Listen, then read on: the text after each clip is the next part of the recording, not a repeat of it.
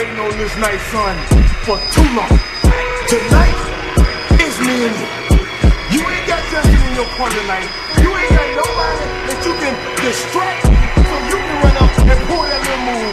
Go on and do it. You see, the last few records we had, or the last few times we had, you drilled me. And I laid there. And I was in pain. The problem you had is, you didn't kill me. And when I laid there, I started thinking how to get him back. I brought out all my toys now. You gonna have to be in the ring with me tonight, looking at me one-on-one. And you know what? I'm gonna tell you something. Stephen King couldn't have dreamed up a better thing than this. You understand?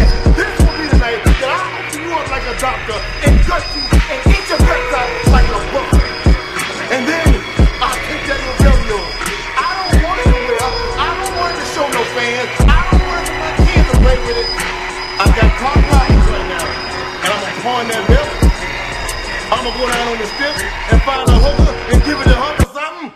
I'm gonna take it to my boys in the hood and gamble with it. I'm gonna do everything you ain't supposed to do with it because I don't care about that belt. What I care about